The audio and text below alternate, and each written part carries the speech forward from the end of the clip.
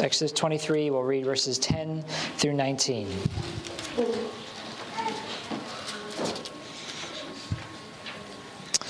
This is the everlasting word of our God.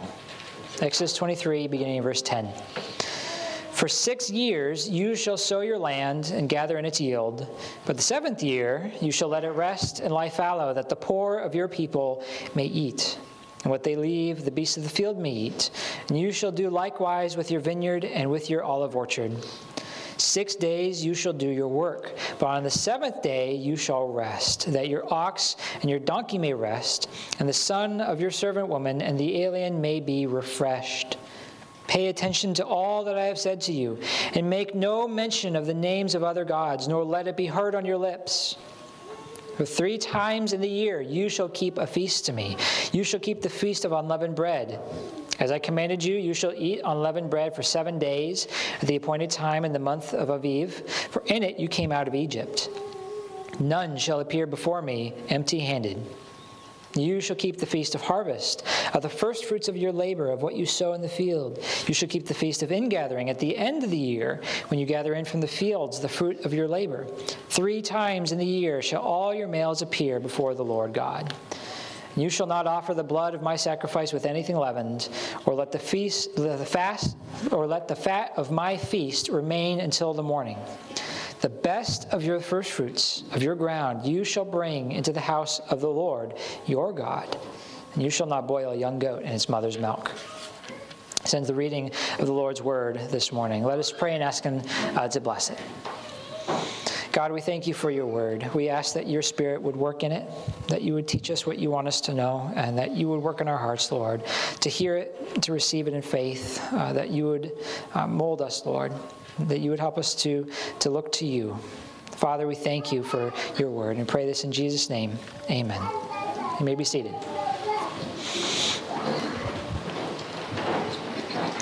So our passage today is the beginning of the end of these laws that expand the 10 Commandments. So if you remember, Exodus 19 through 24 is a series of concentric circles. So that means there's an outside circle, there's one in the middle, and then there's a bullseye.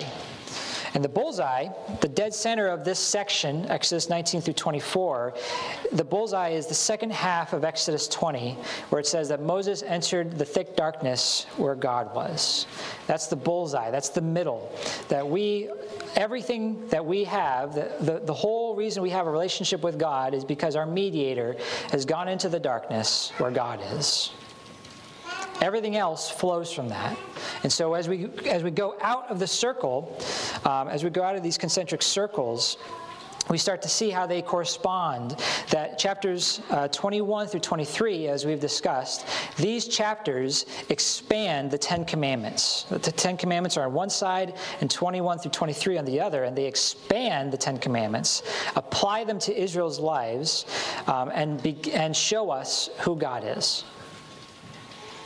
So these chapters expand the 10 Commandments. And as we start to wrap up all these laws in Exodus 23, it's fitting that we start to end where we began.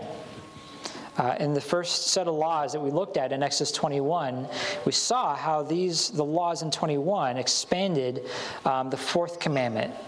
You shall keep the Sabbath day. That for 6 years slaves worked, but on the 7th year was a year of release. It was a year of freedom, the year of rest. And that's exactly how our passage begins today. For 6 years you shall sow, you shall work, you shall labor, but on the 7th you shall rest. So Exodus 23, 10 through 19 expands again the 4th commandment, but in a different way. And we'll see how it's different. And it applies it to Israel's daily life. But as always with God's law, it shows us God. It says this is God's character. These laws show us who he is. And in particular, this passage reveals the lordship of God, which means that he is your master. You are his slave.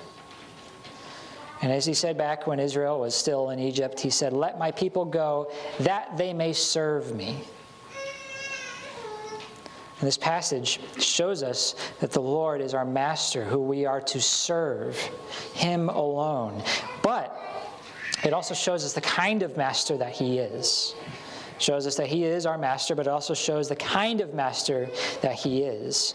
And in short, God is the kind of master who gives rest to his slaves.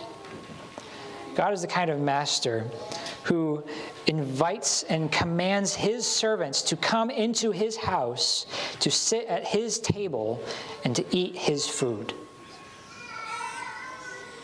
So in short, where we're going today is your master, the Lord, gives you rest and calls you to come to him to feast in his presence with thankful worship. So we'll see how he's our master. We'll see how he commands rest and feasting, and how we respond with thankful worship. So let's begin in verse 13. First, in verse 13, the Lord says, "Pay attention to all I have said to you, and make no mention of the names of other gods, nor let it be heard on your lips." Now, it's easy to gloss over this law because we've heard similar laws, right? Okay, another law about don't worship other gods. But there's two things that we should notice about this particular law in verse 13. First, he begins with pay attention, or keep all that I have commanded you, all that I have said to you. One of the truth of Scripture is that God doesn't simply want us to stop doing bad things, but he also wants us to fill the void of all that time and energy that we spent sinning, to actually fill that time with doing the things he wants us to do. But it's not enough to stop doing bad things. The Lord calls us to do the things he commands us, because God is not a disinterested boss who doesn't care as long as you don't make him look bad. The Lord is our master. He commands us. He says, keep what I have said to you. Do it. Because he's our master.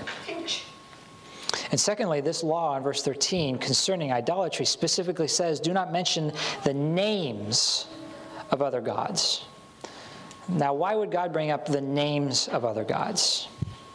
In the ancient world, names were meaningful and they were magical, which meant that when you worshipped a god, you would invoke its name in order to have power over that god. The name of the god had meaning. It revealed who the god was, and it also, when you knew it, you could use it to make that god do what you wanted it to do. So you would invoke its name over and over and over again, right, to get its attention and to force it to do what you want it to do. Israel, because they're sinners and because they're surrounded by this, they would be tempted to do the same thing, not just to idols, but also to the true God. Because remember, in Exodus 3, God gave his name to Israel. He said, "This is my name." Now you might think, well, that was pretty foolish. Is God giving his people power over him?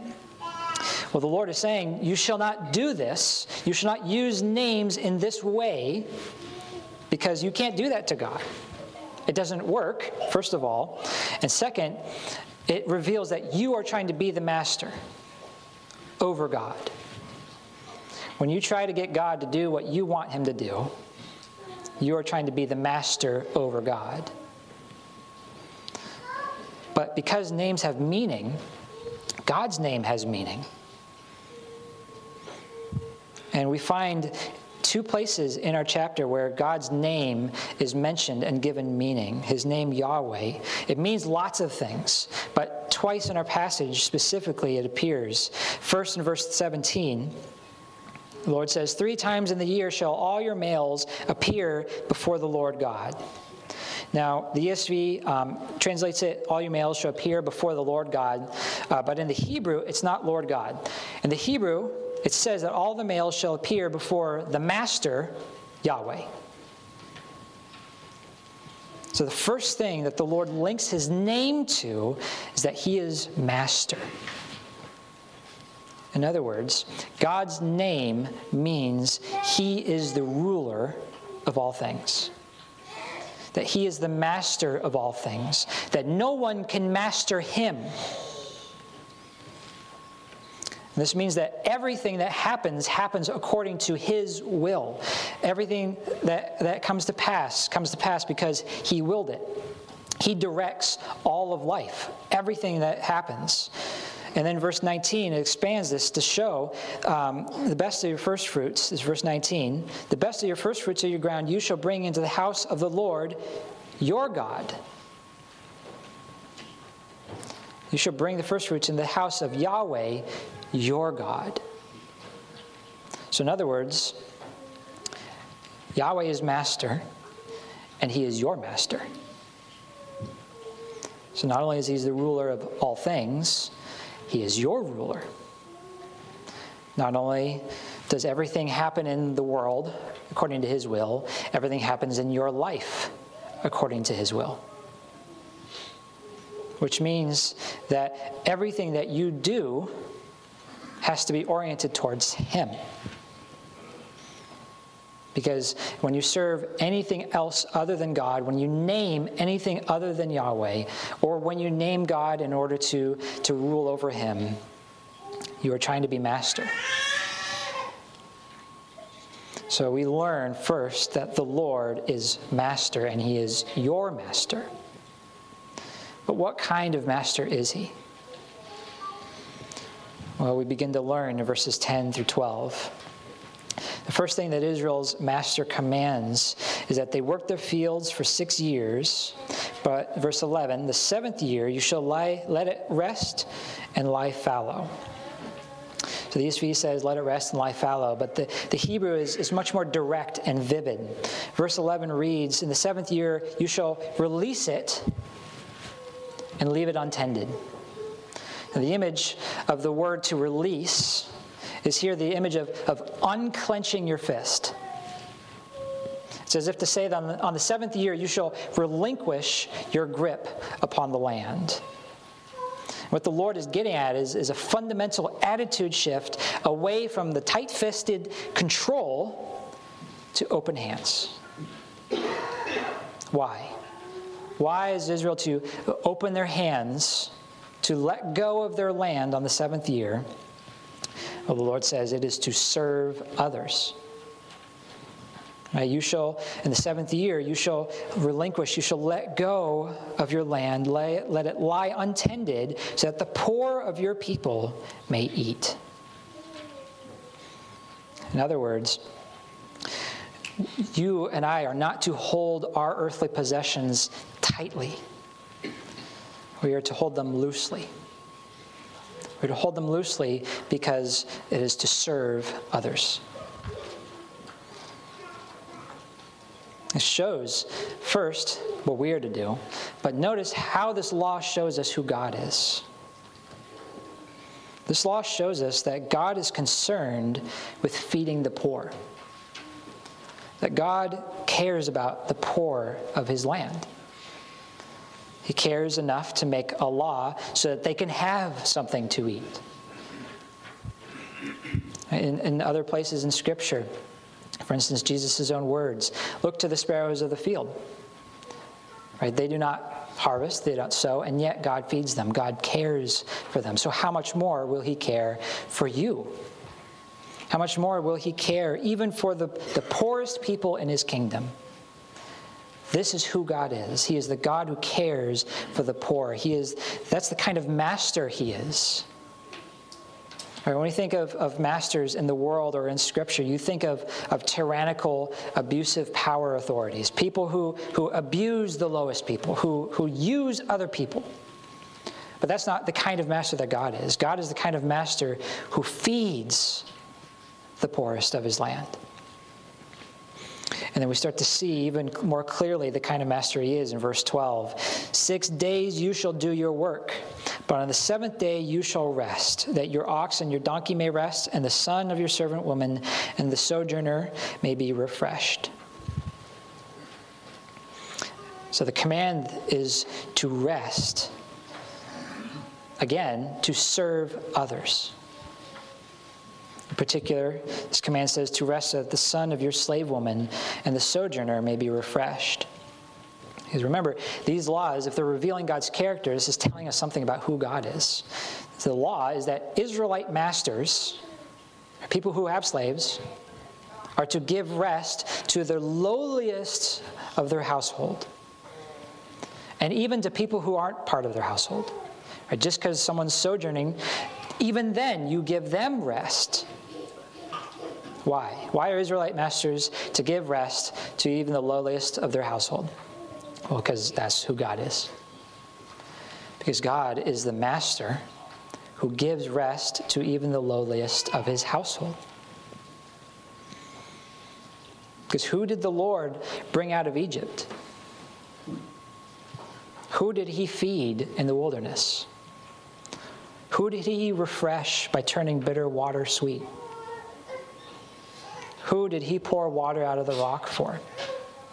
In all these ways, the Lord did these things for sons of slave women and for sojourners. God gave rest to Israel, slaves and sojourners. And so we, as his people, are to turn and do the same. Like this law teaches us that's who he is. He is the master who feeds the poor. He is the master who refreshes the slave. He is the master who delights to give his people rest. But notice how we are to treat rest in light of this. Because we go wrong with rest in a couple of different ways. The first way that we go wrong with rest is that we rest with clenched fists. Right? It's entirely possible to have your feet up and to be snuggled on a cozy blanket and to not be resting. Your body may not be moving, but your fists are tightly clenched around something you do not want to lose. You may be physically lying down, and yet your heart is clenched. True rest requires you open your hands. And it means that you have to open your hands to God. It means that rest is actually not for you, it's for someone else.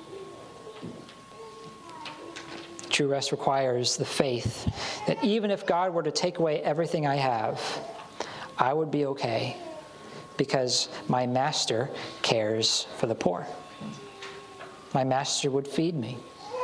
My master would care for me, even if he took away everything. That is when you start to actually rest, when you open your hands to your master.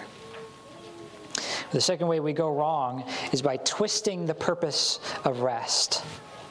It's really easy to make rest about you. Right? You come home from a long day of work, you're tired, you want to rest. You want to be refreshed. And rest then means that I will do then what makes me happy and what I want to do so that I feel refreshed, so that I can have what I want. But the fundamental attitude of these laws is rest, yes, but why? To serve someone else. That even if you are the one resting, you are resting so that there will be more of you to give to others. We do not rest for rest's sake. We rest and we get refreshed so that we can then go and bless others. When we call others to rest, we rest so that our families rest. We rest so that other people rest. We rest to bless others because rest has a purpose, and that purpose is shaped by the character of God. And if the Lord is the one who gives us rest, we are to treat rest as a purpose. It has a purpose to serve others. And so the Lord is your master. He's your master who gives you rest. But he's also the master who calls you into his presence to feast. So verses 14, 15, and 16 command Israel to keep what are often called the three pilgrim feasts. There's the Feast of Unleavened Bread in verse 15. That's the Passover feast. There's the Feast of Harvest and the Feast of Ingathering in verse 16. Now, jump down to verse 18. You shall not offer the blood of my sacrifice with anything leavened, or let the fat of my feast remain until the morning. Now notice what the Lord says is that this is his feast. That when you're doing these feasts and you're offering sacrifices, here's what you do because it's God's feast. which means that God's the host, which means that because God's the host, that these are his feasts, it shouldn't surprise you to learn that all these feasts are held in his presence. So verse 15, none shall appear before me, or none shall come into my presence empty-handed. It's verse 15. And then verse 17, which reiterates that it's 3 feasts in the year. 3 times in the year shall all your males appear before the Lord God, or in the presence of God. So all these feasts, these are God's feasts. He's the host, and they're held in his presence. Which means that the commandment, these laws, are to enter into the presence of the Lord and to have a big feast 3 times a year, which is a commandment that I think I could keep. Right, that sounds pretty good. But notice what this says about God as a master. What kind of master is God? He is the kind of master who invites and commands his slaves to come into his house and to eat his food. He's the kind of master who invites them into his house. He calls them and commands them, come into my house, come before me and eat my feast. Come sit at my table and eat the king's food. That's the kind of master God is. All you have to do is start comparing to other masters, especially Pharaoh, and all the commandments that they gave. Think of Pharaoh as a master. What did Pharaoh command Israel to do? Make bricks without straw. What did God command Israel to do? Rest and feast. Come into my house and eat with me. Right? God is the master who calls his slaves to come into his own house. He shares food with them. He commands them to rest. He gives them rest because that's who he is. That's the kind of master that he is. And because God never changes, that's who he was in Exodus 23. That's who he was 2,000 years ago. That's who he is today. So when Jesus, God made flesh, came, he said, I am the Lord, or the master of the Sabbath. And the Sabbath was made for man. Which means that the Sabbath is God's gift, it's Jesus' gift to his servants. Because he created the Sabbath to show his lordship, but to show the kind of master that he is. Here's what Jesus commands you to do. Rest, come into his house, and feast. That's the kind of master that Jesus is. Or as we read in our call to worship this morning, the kind of master Jesus is come to me, all who are weary and heavy laden, and I will give you rest. So every Sunday when we gather together as a body, when we gather to worship, we come into the presence of our Master Jesus to rest and to feast. That what God gives you today, what he offers you today is a feast of his word. It's a feast of the supper before us. It's a feast of his grace. It's a feast that feeds our souls. And so when we come to worship on Sunday, we come to rest because we come to see and hear that Jesus Christ was crucified for your sins, which means that the work of your salvation has been accomplished. That means it's done. That means nothing more needs to be added to it, which means you get to rest in the fact that someone else has worked for you. And we come to worship God on Sunday, to worship Jesus Christ, to feast. Right? We come to unclench our fists, to relax our jaws, to let your shoulders hang a little bit looser, because you come to a feast. You come into God's house where he gives you his food, That today when we worship God, when he talks to you through his word, and when you come to the supper before you, this is a feast that God has given you, and it is heavenly food. It is his food that he shares with you, even though you are his slave. That is the kind of master that he is.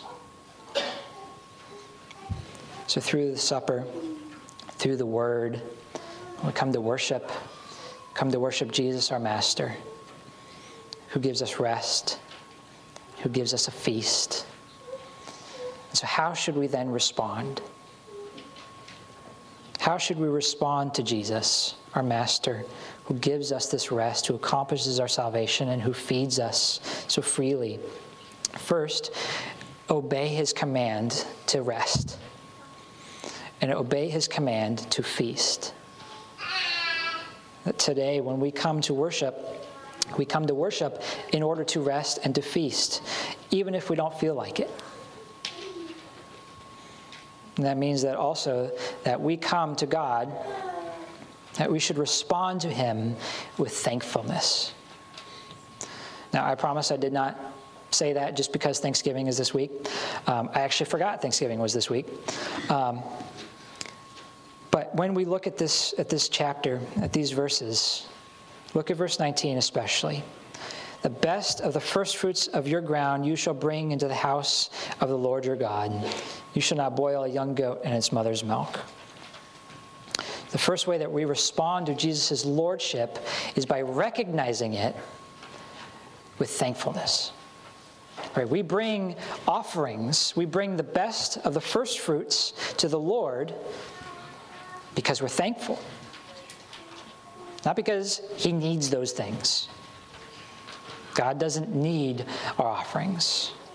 But because we have an attitude of thankfulness, we bring those to him. And we see that in how then the Lord says, don't boil a young goat in its mother's milk. What the Lord is saying is that this is likely a Hebrew idiom, which means it's not literal. It means don't combine the old generation with the new. Don't mix the two generations together. Right? Don't boil a young goat with its mother's milk. Don't mix the two generations together. And as one author puts it, it probably referred to a common peasant farmer's tactic for resisting oppression, where you would secretly make up a portion of the yearly tithe or rent or produce of your land with surplus stuff from last year's harvest. You would mix last year's harvest with this year's harvest and mix them together so that you don't technically give them the best. It's a way that you keep some back for yourself. And the Lord, when he says, don't boil a young goat in its mother's milk, he's saying that's the wrong attitude because that's not thankfulness. When we respond to Jesus by treating him like an oppressive master, not only do we miss completely who he is, but we're saying he's not worthy of our best. But Jesus is worthy of our best, and he's not an oppressive master. He's the master who gives his servants rest and feasting. So we are to offer him thankful worship. We're to bring God our best, not out of obligation, not because this is how we make up what God has done for us, because what have we received that we have earned? What do you and I have that we deserve? Nothing. Everything we have is a gift from Jesus. And so when we give our best to Jesus, what we're saying is, you deserve it, Lord. You are such a good master. Thank you. Thank you for giving me rest. Thank you for your feast. And you might be asking, well, what does this mean for me? I'm not a farmer. Should I just bring some potatoes every week to church? In the New Testament, what we see is that when we meet together as a body, we are to offer sacrifices. But the sacrifices we offer are sacrifices of praise, and to offer our bodies as living sacrifices. That we bring the best to God, which means when we come to worship Jesus, our master, on Sunday, we bring him our best. Which means when we worship him 100%. Which means we do it joyfully. Which means we don't do it half-heartedly. which means we're not here out of obligation. We come to church out of gratitude. We come to church with joy. We come to praise him. We come to open our hands to him because he is the master who gives us rest. He's the master who invites us to his table and feeds us his food. So I'd like to invite the elders forward so that we can partake of his table this morning. Let's pray. God, we thank you again for this meal. We thank you for this feast. We thank you that you feed us from your table, that you give us the grace of your favor, that you shine your light upon us, Lord. Father, we pray that you would take away our hearts of stone, our hearts that are so ungrateful, that we are so quick to be discontent with your blessings. Lord, please help us to thankfully worship you, to bring you our best, not half of what you deserve. Lord, we pray that you would mold us as we go out this week, that you'd help us, Lord, to remember why we rest, that it is to serve others as you have loved and served us. Father, we thank you and pray this all in Jesus' name. Amen.